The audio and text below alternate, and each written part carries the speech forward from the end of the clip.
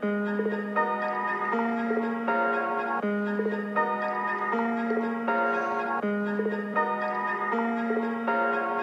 morning, good afternoon, and good evening, or whenever you may be listening, and welcome to episode 12 of the Hang Time with Helgi podcast. I am your host, Luke Halgerson. You know how it works. 5 topics of the day, unpopular opinion. Let's get it started. Topic number 1. We're going to keep doing these over-under for the win totals of the NFL teams. We're running it down by division. I've already done the NFC North. I've also done the NFC South. Now we're going to make a turn. It's time to do the NFC East. And I think this is the toughest division to judge because, frankly, these are the most inconsistent teams year in, year out. Whatever you want to say about these teams, you never can really predict what these teams are doing. And, of course, Vegas has some of the best lines for these specific teams. So let's get it started. We're going to start with the team that won the division last year, the Philadelphia Eagles. Win totals at 9.5. They won 9 games last year. They were riddled with injuries. Just this offense and defense, just guys were injured all over, and they still managed to win this division. I don't know how. I don't even know how you can fathom it. The Cowboys just underachieved per usual, and the Eagles took advantage of the opportunity. Carson Wentz, I believe, is a top 5 quarterback when healthy. But he just has to stay healthy. It's key for him is just staying healthy. You know, maybe they found his backup in Jalen Hurts. If he does get hurt, they have a guy who can step in and play nice. But, gosh, it's at 9.5, it's a tough spot for them. If you look at their schedule, it's the 25th toughest in the NFL coming into the season. You know, they got the Rams and the Cowboys at home, and then they go to the 49ers, they go to the Steelers, and they go to the Packers. You look at the rest of their schedule, they got the Saints as well coming to town. They got Baltimore coming to town. It's not an easy schedule. It's not an easy schedule. It might say 25th, but they got some tough games on there. And frankly, another division that's tough to predict is the NFC West, but we'll get to that. So 9.5, you know, I got to believe if Wentz can stay healthy, looking at their schedule, looking at who they have in their division, I certainly believe they'll split against Dallas. They should win both against the Giants. They should win both against the Redskins. And that's 5 wins right there. And looking at it, they also play the Browns. They play the Cardinals. They play the Steelers. They play the Bengals. They play the Rams. They have winnable games. They have winnable games. With all that, at 9.5 is very tough. But I am actually going to take the over on this. I see them winning 10 games. 10 games is where I see them. And so, yeah, I'm going to take the over on the Eagles. You know, no way they're going to go back-to-back years of having the most injuries. You know, they added a little bit of offensive depth to help out Wentz. It's just key for him is just staying healthy. If he stays healthy, the team is, you know, playoff contention and they can win playoff games. How many they can win remains to be seen. But they won a Super Bowl a few years ago. Doug Peterson is still at the helm. His team is still going to be solid. I'm going to go over with the Eagles. Second team we'll get to is those Dallas Cowboys. And my goodness, if the NFL just doesn't want to give them a chance to win, now's the time. They come in 30th toughest schedule. It's just, there's no excuse this year. No excuse. I don't want to hear anything about the new coach, Mike McCarthy, coming in. They have Dak. They have Zeke. They have Cooper. Who'd they add? CeeDee Lamb? Oh, their offense is going to be incredible. And I've always believed in the defense. Defense can always kind of get it done there in Dallas. It's 10. It's 10, and that's a tough number. That's a tough number. They go to Seattle. They got to go to L.A. They got the Steelers come to town. They got to go to Minnesota. They got to go to Baltimore. They got the 49ers coming to Texas as well. You know, they got the winnable games in the division. 10 is a good number. 10 is a very good number for this team. And I honestly am going to give a push. I honestly believe that's right what they're going to get. They seem like a 10-win team. They got the new coach coming in. They went 8-8 last year. I don't see how they can be better than 11 because I think Seattle's better than them.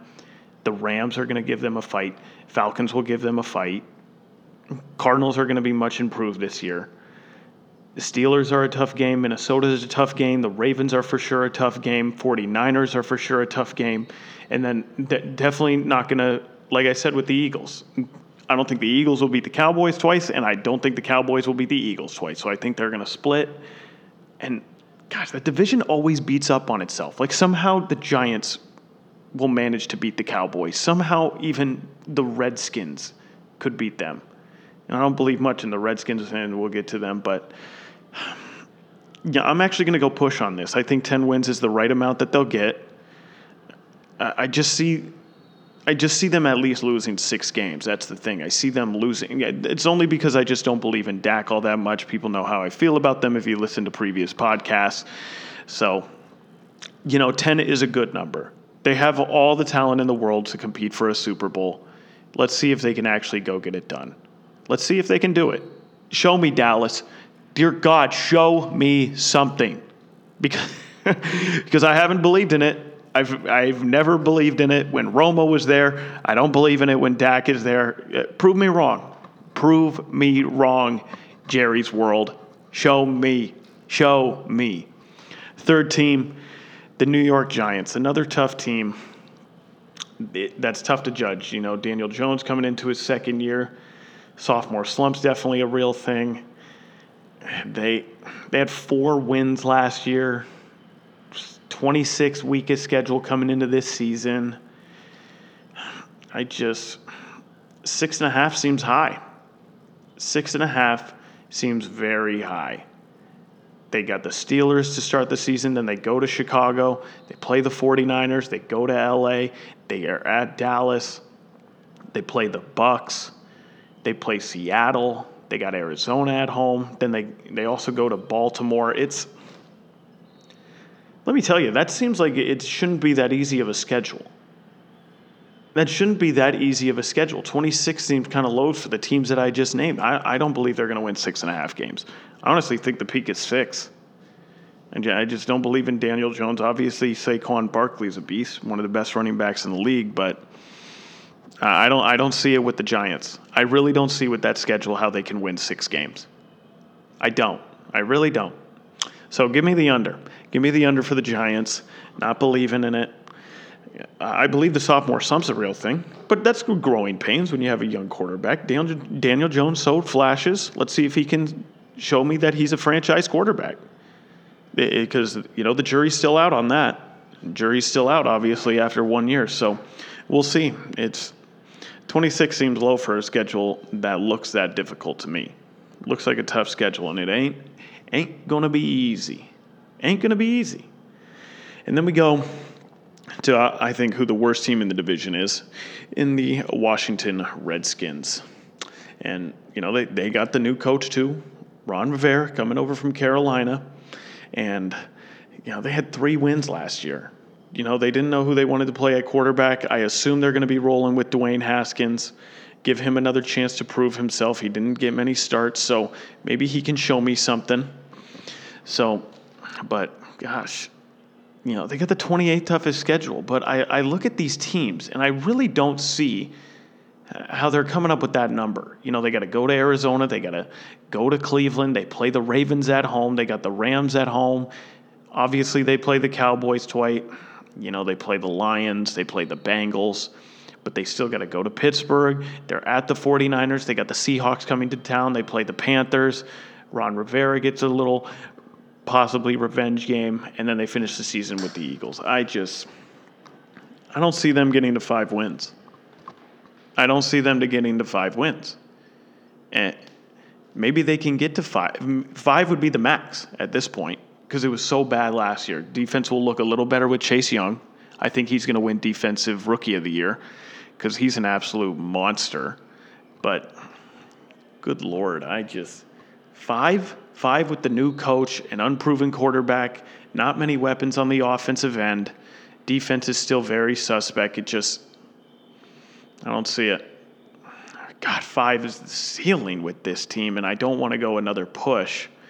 But, I just look at this schedule, I really wonder who they're going to beat. I really look at the schedule and wonder who they're going to beat. And I don't see them winning that many games. So I'm going to take the under on the Redskins. Frankly, I've wasted too much time talking about them because they're going to compete for the number 1 pick next year as well.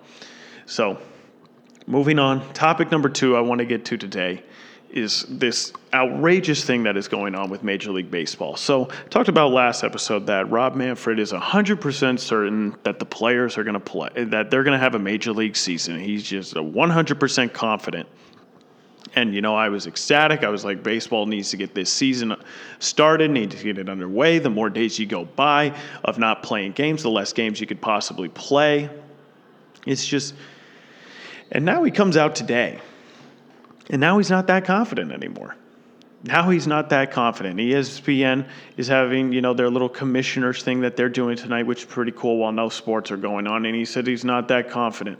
As long as there is no dialogue, that will risk, that real risk is going to continue. So, and this is what it's happened. So Manfred put out that statement, and the PA, Major League Baseball Players Association, denied the most recent offer by Major League Baseball to have 76 games, slightly less than their original agreed upon prorated salaries, extended playoffs, trying to get something negotiated. And the players just completely rejected that and said, send us, just tell us when and where. When and where. That was how they put it. Just when and where. When are we starting the season? How many games are we going to play? How we're getting our prorated contracts. Because at this point, the Players Association is done. They're not changing their stance on getting already. They're already having their salaries prorated, as they should. They're not playing as many games. But they need to come to an agreement, because this is absolutely embarrassing for Major League Baseball to not have something decided yet. NFL's ready to go. They're ready for their season to start. NBA, they figured it out. Still a lot of dialogue going on with that, but the plan is set. They got the location. They got the teams worked out. They plan on having a season, from what I can see. NHL, they just got to find the host city. They got the format set up. They're ready to get things started. Major League Soccer, they're doing it too. They're ready to go. Even women's basketball has this figured out. They announced today they're going to have a season. They're ready to go. They're playing here in Florida too at IMG Academy. Women's basketball has figured it out. Yet here is baseball dragging their feet as we're June 15th of 2020. Baseball's been out of session since March, and they have still not figured it out. It's been 3 months, guys. It's been 3 months. I know they agreed upon an original thing on the 26th of March to have the, already agreed upon prorated salaries, doing this, doing that. But how they could not have come to an arrangement for what they're actually going to do is just unacceptable. It's an absolute embarrassment that they've let this go on for this long and they can't come to agreement. It just really shows how toxic the relationship is between the players and the owners. It just really shows how awful it is. Here's the direct quote from Mr. Rob Manfred. I'm not confident. I think there's real risk. And as long as there's no dialogue, that risk is going to continue. And literally the players have shut down the dialogue. But at this point, the owners just need to be like, hey, we're going to do a 50-game season, extended playoffs. You'll get full prorated salaries. They just need to agree to something. Whether just playing at home stadiums. I've talked about this so much, of all the different ideas that other people have been throwing around, of rumored ideas, and yet we're not getting any answers.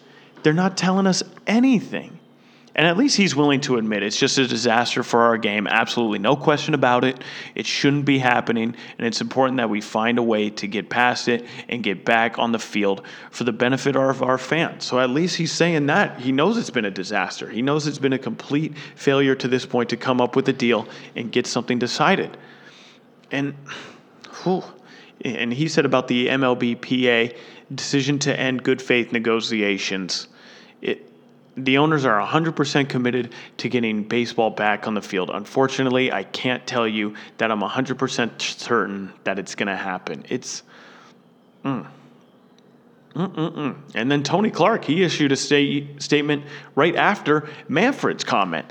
And here's Tony Clark's statement. Players are disgusted that after Rob Manfred unequivocally told players and fans that there would be 100% be a 2020 season, he has decided to go back on his word and is now threatening to cancel the entire season, an implication that the Players Association has somehow delayed progress on health and safety protocols is completely false, as Rob has recently acknowledged the parties are very, very close. They just need to get something done. Like, at this point, this is what it is. They're bickering about money. This is all about money. The owners don't want to give them full prorated salaries. The players want full prorated salaries. And I think the players deserve full prorated salaries because there's going to be risk with playing a season. This is being discussed with all leagues. There's a risk and reward to this, and there's a possible chance that guys can get sick. Guys can get the coronavirus. There's still a pandemic going on. All this is still going on, but no one's budging. No one wants to budge. No one wants to make a little movement. You guys got to work with each other here. You need to get it done. Like, what? They have to. And by the end of the week, they better have decided something, if there's going to be a season or no season. Because at this point, you're holding the fans hostage. You're holding the fans hostage of, are we going to get baseball? Is there going to be baseball? And frankly, this is even worse for the players. Are you going to be able to play your job? Are you going to be able to go out there and compete doing what you love? At this point, remains to be seen. Remains to be seen. And excuse me, the MLB actually delivered for their return-to-play proposal was actually a 72-game season and guaranteed 70% of the players' prorated salaries. And I understand why the players aren't budging on the prorated salary things, because they've already agreed to prorated salaries in the original agreement that they came to in March 26. It was already the agreement that it was like, yeah, you're going to get prorated salaries. These are the prorated salaries. And now the owners are cutting more and more and more. It's just getting ridiculous. And I got to read a tweet by Trevor Bauer because, I love how the players are at least saying something. At least some of them are speaking out about how this is ridiculous. And here's the tweet. It's June 15th. So how do you delay another 13 days? Guess we all got that answer today. Threaten to cancel the season, threaten arbitration, threaten grievances. All the while, hold the fans for ransom. Hold the future of the game for ransom. No one believes your bluff, bud, as he's clearly calling out Rob Manfred and putting all the blame on the players, because that's what the commissioner does. The commissioner works for the owners. He's not for the players. One of the few commissioners in sports that is pro-player is Adam Silver, but he understands the brand. Most commissioners in other sports, they work for the owners. They're, middleman between the owners and the players. That's how it works. That's how it works. And it's just looking ugly for baseball. It really is. It's really looking terrible. It's an absolute embarrassment what's going on and how they just can't get something figured out. Absolutely embarrassing. So, do I expect baseball? I actually do. I actually do expect them to come up with something, but it's going to be little games, so it's going to be a really wacky, ridiculous season. At least the NBA was already mostly through their season and has come up a way for the playoffs to look sufficient with 8 regular season games and then going into playoffs. Hockey is doing something crazy, but I think it makes a lot of sense for the sport with how they're doing everything. MLS, they're doing a tournament style thing. WNBA, I believe it's 22 games. Teams have figured it out, and here's baseball just dragging their feet. Another day of us scratching our heads going, wow, are they ever going to come to a decision? And at this point, I believe they will, but this is just a horrible look for baseball. Guys shouldn't be arguing about the millions of dollars that they're going to lose out on. Figure it out. Figure it out, baseball. Stop destroying the name of your sport. Get this figured out. Moving on to topic number 3 of the day. So with this commissioners thing on ESPN, they had all the commissioners come on and talk about, risks of starting up and getting back to action in their respective sport. And Goodell said some interesting things. And he talked about, he encourages teams to sign Colin Kaepernick. Now, clearly this shows that the NFL blackballed Kaepernick. Like, the owners just, whatever they decided of, like, no one wants to sign this guy. And I get it. He would bring a lot of media attention to your team. He would put your team under a microscope. It would be a big move for whatever team signed Colin Kaepernick, with all those extra cameras there, with all the extra media members. And it's not just like sports media, CNN, Fox News, MSN, all those media idiots will be all over it too. I don't respect any of them. So let's just get that out of the way. But, he encourages and supports a team to sign him.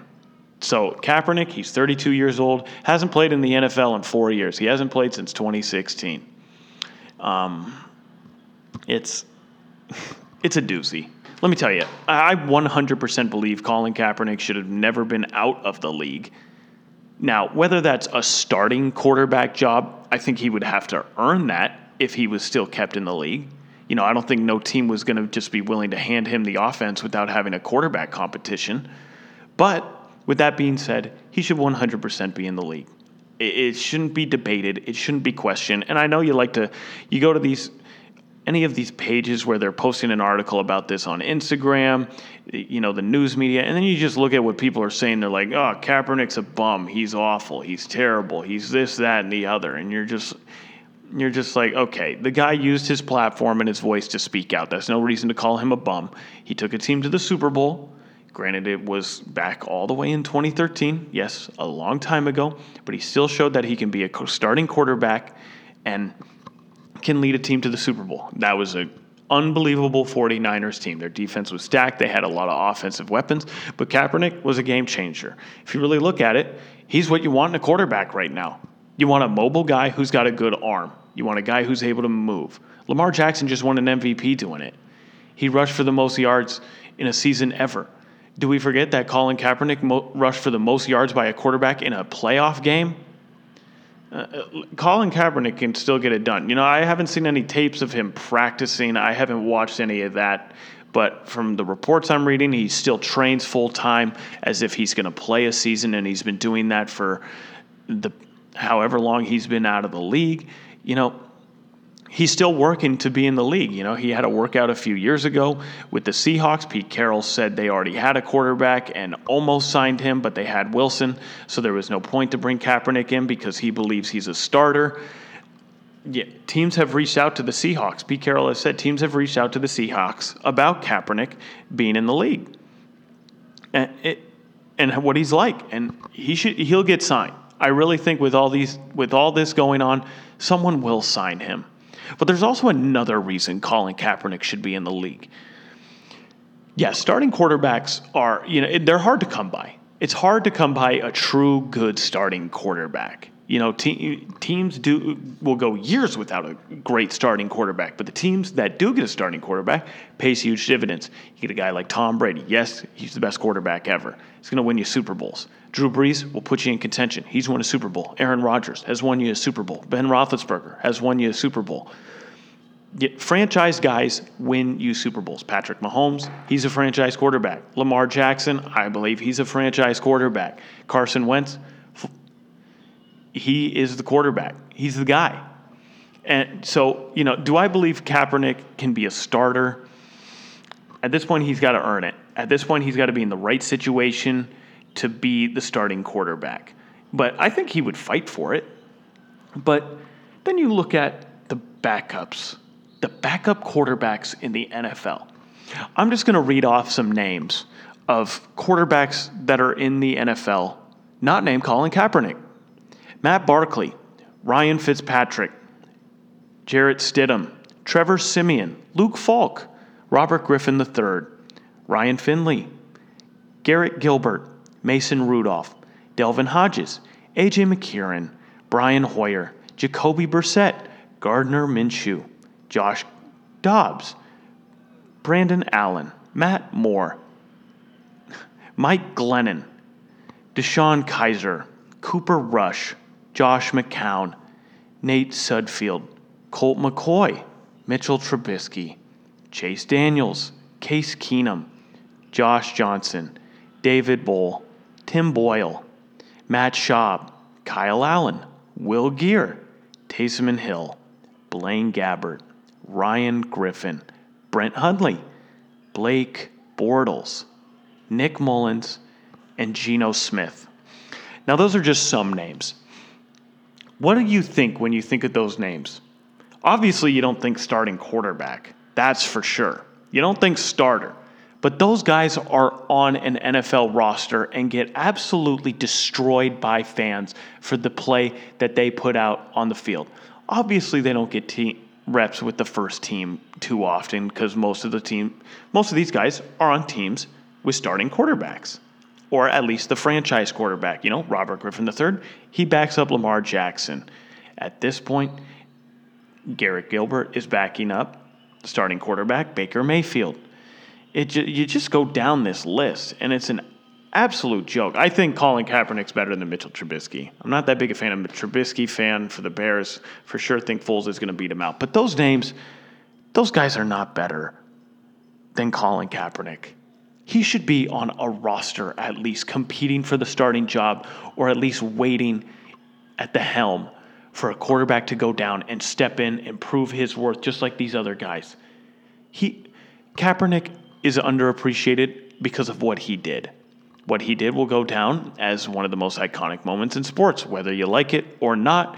Good icon, bad icon, it's going to be for the better because he's speaking out of social injustice. You ignorant people can shut the hell up. The door's back there. But he should be in the league. He should be competing for an opportunity. So, of course, Goodell should, want him there. Of course he needs him to return. Because what he's speaking is a good message, especially in times like this. It would get more attention on the social injustices and the police brutality that is going on.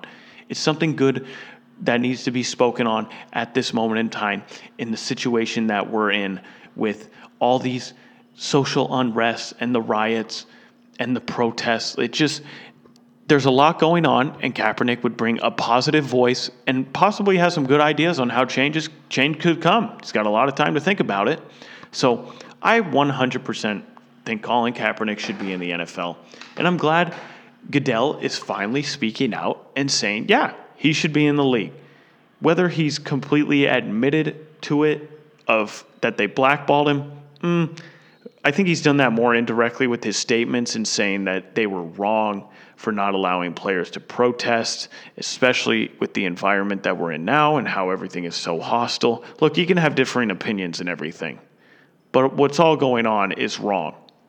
There are social injustices in this country, and I don't know how people can debate it.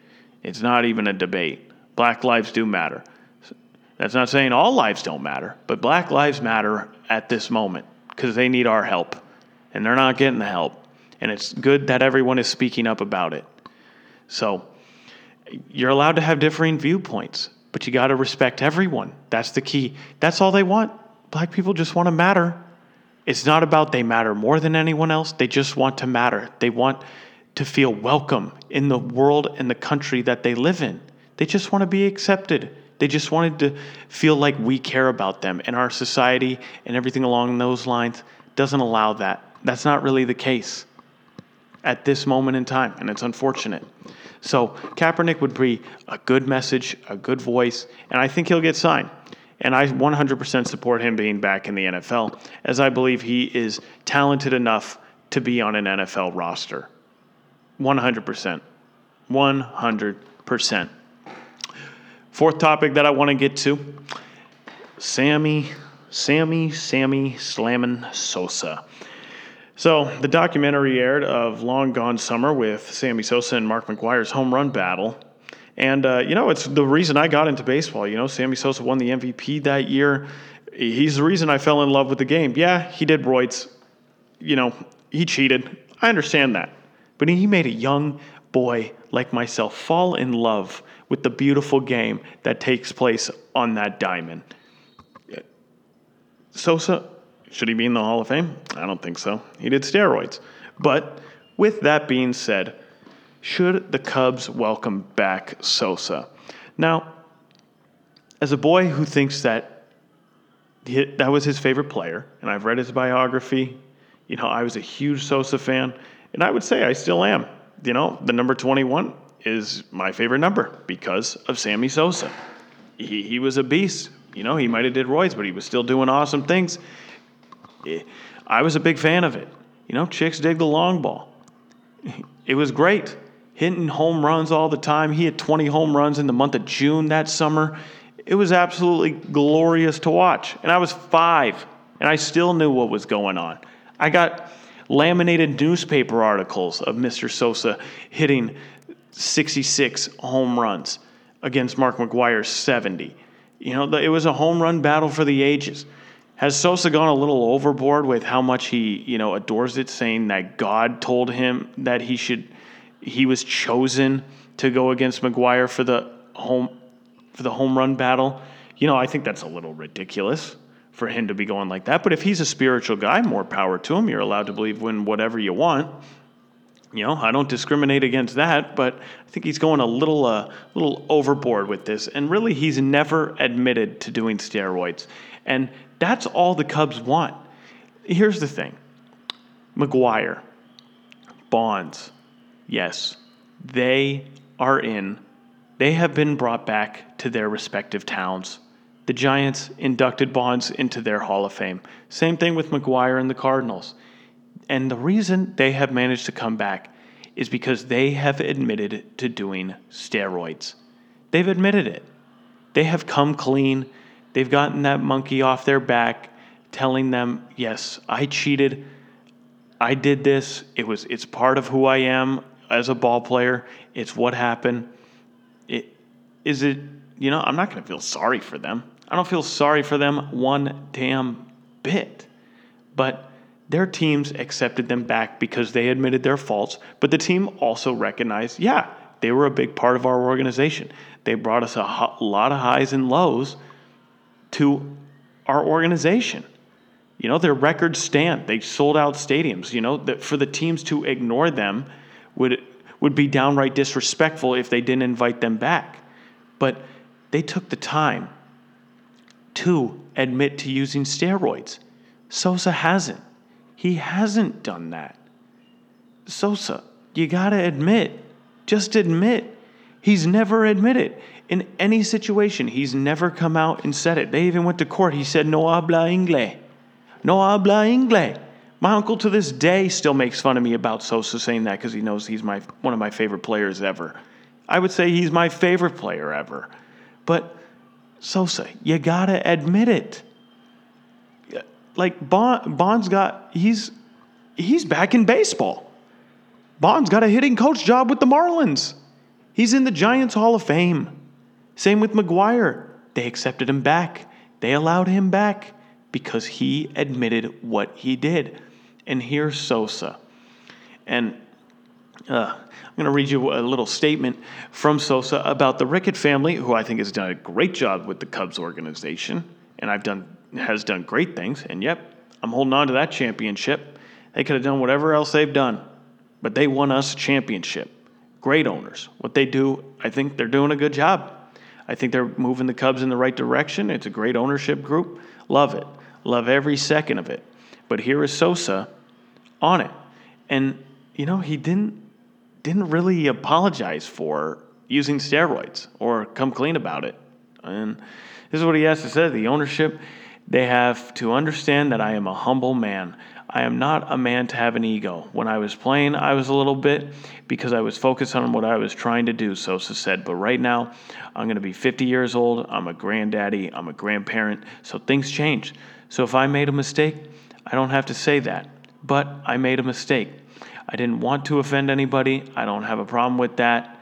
I'm sorry because, I was in the zone.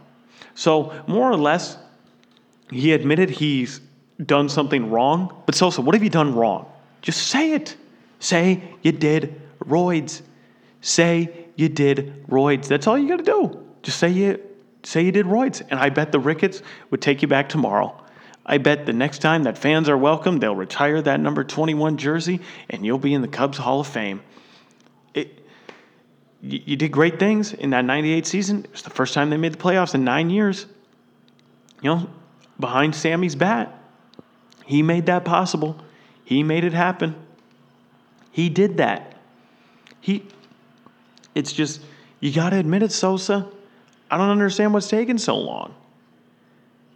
And this is what he had to say. He was on Scott Van Pelt Sports Center the other night after a long gone summer, and I think that time is going to come. I'm looking forward. I expect in the near future they bring me back to Chicago.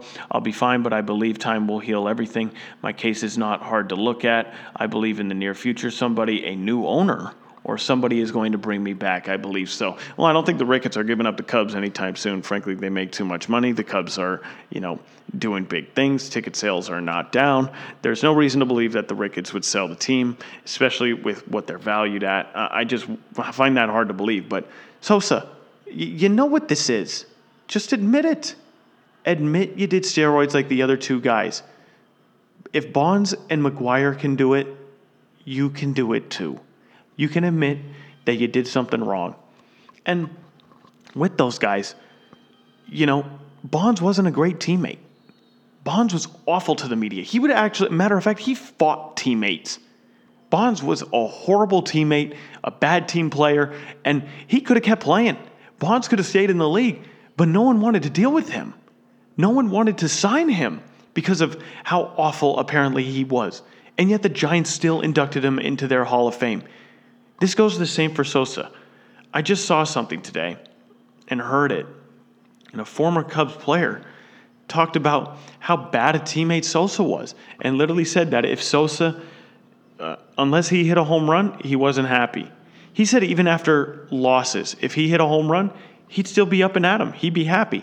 So clearly what he was trying to do was hit home runs.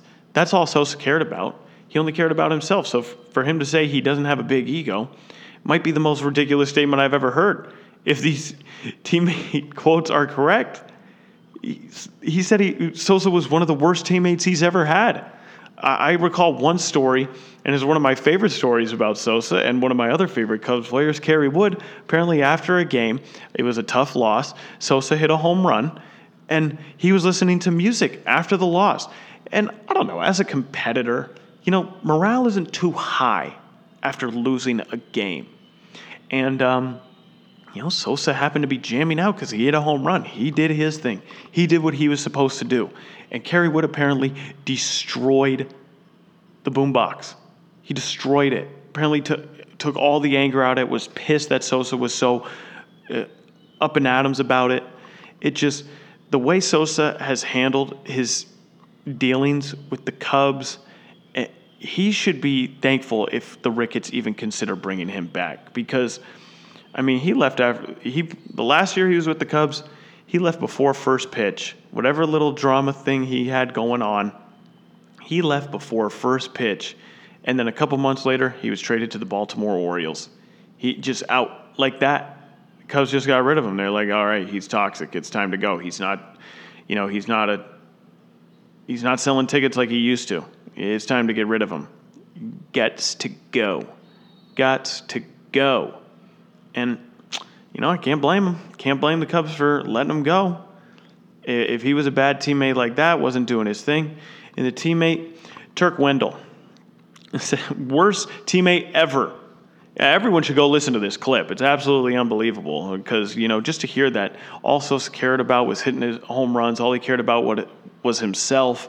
Just the way Sosa handled himself, to say that he had a little ego and that he's not an ego guy is ridiculous. And then he said, playing years, yeah, a little bit. No, a lot of it.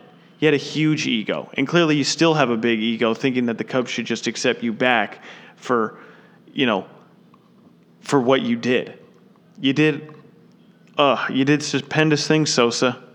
You did stupendous things. But you got to admit your wrongs. You got to come clean. Just make a clean slate. Wipe it clean. Apologize. I was wrong. I did steroids. I apologize for what I did. It's a part of who I am, but I really appreciate my time with the Chicago Cubs, and I'm thankful for every moment I got to play for those beautiful pinstripe jerseys at home and that incredible blue jersey on the road. I am thankful that I got to step foot on Wrigley Field and be a part of the atmosphere that is Wrigley Field and show how much I love this game for the Chicago faithful. That's all you got to do. There's your quote. There's your statement, Sosa. You don't even have to write it. I'll write it for you. Just apologize. Admit what you were wrong, and the Cubs will take you back. I'll take you back. You're my favorite player. Come back. Ricketts, give him a chance, let him admit he's wrong, say he did steroids, and there we go. Case is over. He's coming back, retire the jersey, do all the little stuff, put him in the Chicago Hall of Fame, because that's the only Hall of Fame he's getting in, because he ain't getting in that Major League Baseball Hall of Fame. No chance. So, Sosa, admit you were wrong and come back. Topic number 5.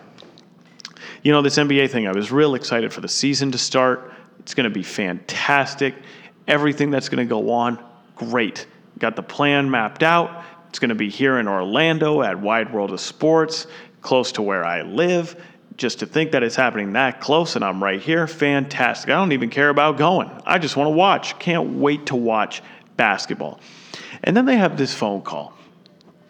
And Mr. Kyrie Irving has been very outspoken in saying that they shouldn't play, that it's so important right now for social injustices that we shouldn't play. And all of this, and he's willing to give it up tomorrow. This is what Kyrie said. He's ready to walk away from the game tomorrow. And, very easy for him to say because he's making $30 million a year the past few years. But, Kyrie, why is that a reason not to play? That's not a reason not to play. Social injustices is not a reason to show up to work. That's not a good excuse for why you shouldn't be doing your profession. If I said that to my job, I'm fired tomorrow. If the guy at McDonald's says that today, he's fired on the spot. You got to get out on that court. And frankly, he's not even playing. He's hurt. So I understand his concern of going down to Orlando, being in the bubble. Yes, there is risk and reward to everything. We all take risk going to the grocery store. We all take risk getting in our car and leaving our house.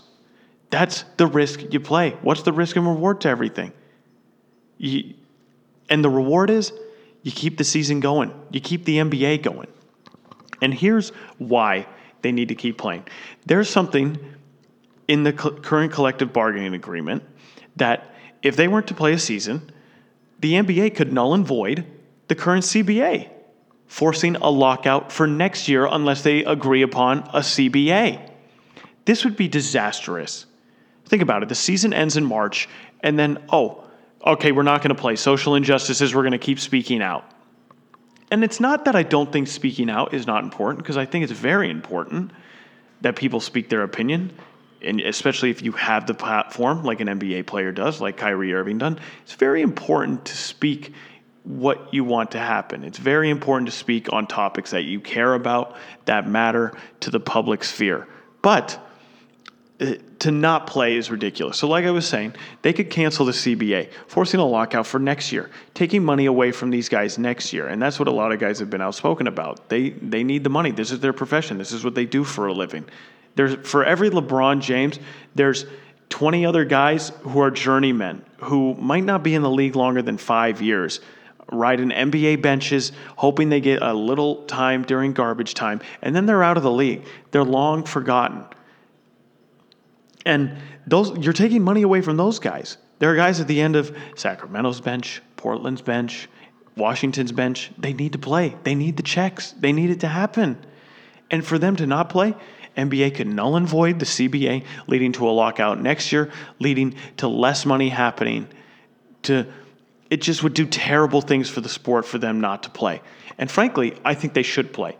It's going to put all eyeballs on them. Once sports come back, people are fixated. NASCAR's had the best ratings ever. The match between Tiger Woods, Phil Mickelson, Tom Brady, and Peyton Manning, it had the highest golf ratings for cable network ever. Ever. A 4-man golf game with Tom Brady, the greatest quarterback, Tiger Woods, who I think is the greatest golfer, Phil Mickelson, and Peyton Manning, 2 greats at their game. 4 of them had the highest ratings ever for a golf event on cable. Absolutely absurd. Sports are going to get huge ratings coming back. So if anything, all eyeballs are going to be on them, which is a perfect time for them to use that platform to speak out on the social injustices that they are so concerned about. Whether it's silent protests like Kaepernick did kneeling for the anthem, wearing I Can't Breathe shirts like they wore a few years ago for Eric Gardner. Whether it's still speaking out on social media, whether it's media sessions, specifically talking to the media about these injustices and how they believe change can come about. There are so many options for them to be able to speak out on the social injustices while they're playing. Having basketball around is not going to stop that. It's just not. Yes, it'll get people's mind off it for 2 hours while we enjoy the basketball game, but it's not going to divert it away from it, especially if players are doing certain things during the games, after the games, before the games, speaking about social injustices. If anything, this will greater their platform because all eyes on me. Like Tupac said, all eyes will be on you guys. People will be watching. People will be paying attention. And if you do it correctly, people will be paying attention for the right things, seeing what you're speaking about. Yes, like I said, there's risk and reward for everything. And we, even average Americans, people who don't play sports, deal with that every day. But these guys got to get back on that hardwood. It would be disastrous if they didn't play. They go to all this time to set everything up, decide what they're going to do, set up everything at Disney, make sure that everything's going to be safe. We're going to have testing every day. They already have protocols in place with what they're going to do. And then the players are like, no, we're not doing it. Social injustices, we're not going. No. Unacceptable. Blasphemy. They got to play. They got to play. It's your job. It's your profession. Your employer's expecting you to play. You play. However many guys, if some guys aren't willing to do it, I get it, but that's why they've extended the rosters from 15 players to 17 players and allowed it for teams to be able to sign some guys if they need to. J.R. Smith's still on the market. Jamal Crawford's still on the market. Isaiah Thomas still on the market. DeMarcus Cousins still on the market. There's some guys who can possibly help you in the playoffs, help you make a run, a little scoring off the bench. Guys got to play. You got to play. You got to get out on that court. It would just be terrible because it doesn't realize the ramifications of them not playing are way greater than the ramifications of them playing. That's what they're not thinking about. In the moment, we're all in the heat of the moment. These are dire times. These are crazy times. We've never experienced anything like this pandemic, the social injustice and the rioting and the protesting. All of that has gone way up and amplified by 10 since everyone's out of a job. People have time to focus on these kind of things. But playing basketball is not going to take away from that. I don't believe that for a second. You got to go out there. It'll put more eyes on you to speak about the things that worry you. I totally disagree, and I think there's huge ramifications if they don't play. Huge ramifications if they don't get out on that court. And it ends the CBA. Lockout for next season. Possibly a shortened season, maybe no season at all, especially if they don't play. That's going to put a huge rift between the Players Association and the owners because the owners are ready to go. The owners are ready to get this started. And if the players are backing out, then the owners aren't going to really budge much come the new CBA. It's just a trickle-down effect that is going to be real trouble for the NBA if they don't get out there and play. So, NBA, play. They're going to play. I firmly believe they're going to play. And I'm glad these players are concerned. I really am. They're glad they're speaking out about the injustices that are going on in this country. I think it's fantastic. But them playing sports and playing basketball specifically is not going to take the spotlight off that. It's not. And these players won't even allow it. LeBron James has already come out and said he doesn't see how it's going to, deter it. He's already been outspoken about these kind of things during playing. They've already found ways to protest during. They've already found ways to speak out while there's just regular basketball and we went back to normal times. They've already found ways to speak out about the social injustices. LeBron hasn't stopped doing that. And yet we think that going to Orlando is going to throw everyone's attention away from it. I don't agree with that. Not a chance. So get back on that hardwood, fellas. We need you. I need basketball back. We need basketball back. Sports will bring this country closer together. We saw what baseball did after the terrorist attacks of September 11th. We saw what happened. We came closer as a country. And I think the same thing will happen if the NBA comes back, if the MLB comes back. I think it'll bring us closer together. During these difficult times, we can find camaraderie together. We can do it. America, bring back sports. Bring them back. All right. And now for the final segment of today's podcast, my unpopular opinion. And, I think it's a pretty good one because it's been a hotbed of topic for, a while now. And I don't know why it's so debatable. And I don't know how it's an unpopular opinion, but it is. But I'm going to say it. Eli Manning is a Hall of Famer. Now, for some reason, that's a very controversial statement. And I could understand why. Eli has been very inconsistent.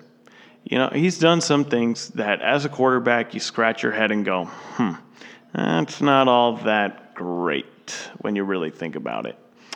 Not all that great. And I can understand it. You just look at the numbers. You look at the stats. You can just go right down the list of what it's been. He's never been the best player at his position in the NFL at any point in any season. And yeah, very true. But you could debate that for a few other guys who are in the Hall of Fame. And anyways, I'll go on some other things of why maybe he shouldn't be in. He was never great a full season. He played 14 seasons and finished in the top 10 in passer rating just once. And he was 7th in 2011. So, not even top 5. He also ranked 20th or worse 6 times when it came to passer rating. Never had a passer rating over a 93.6. That's understandable. But it's very interesting. I'm reading all these stats here, and I'm seeing other guys who should be surefire Hall of Famers right now in Drew Brees, Peyton Manning, Tom Brady, Ben Roethlisberger, and then for some reason another guy who is on here who I don't think should be in the Hall of Fame is Phillip Rivers. But that's a topic for another day. Phillip Rivers isn't a Hall of Famer. Eli Manning is. What else do you got to say about Eli not making it? Well, he never led the NFL in completion percentage. He never led it in touchdowns, passing yards, yards per game, passer rating, any other major category except one category, interceptions. And he managed to do that 3 times. Manning's 3.09 interception percentage ranks closer to the bottom since he entered the NFL. And that would be 49th best out of 73 quarterbacks who have thrown at least 1,000 passes since 2004.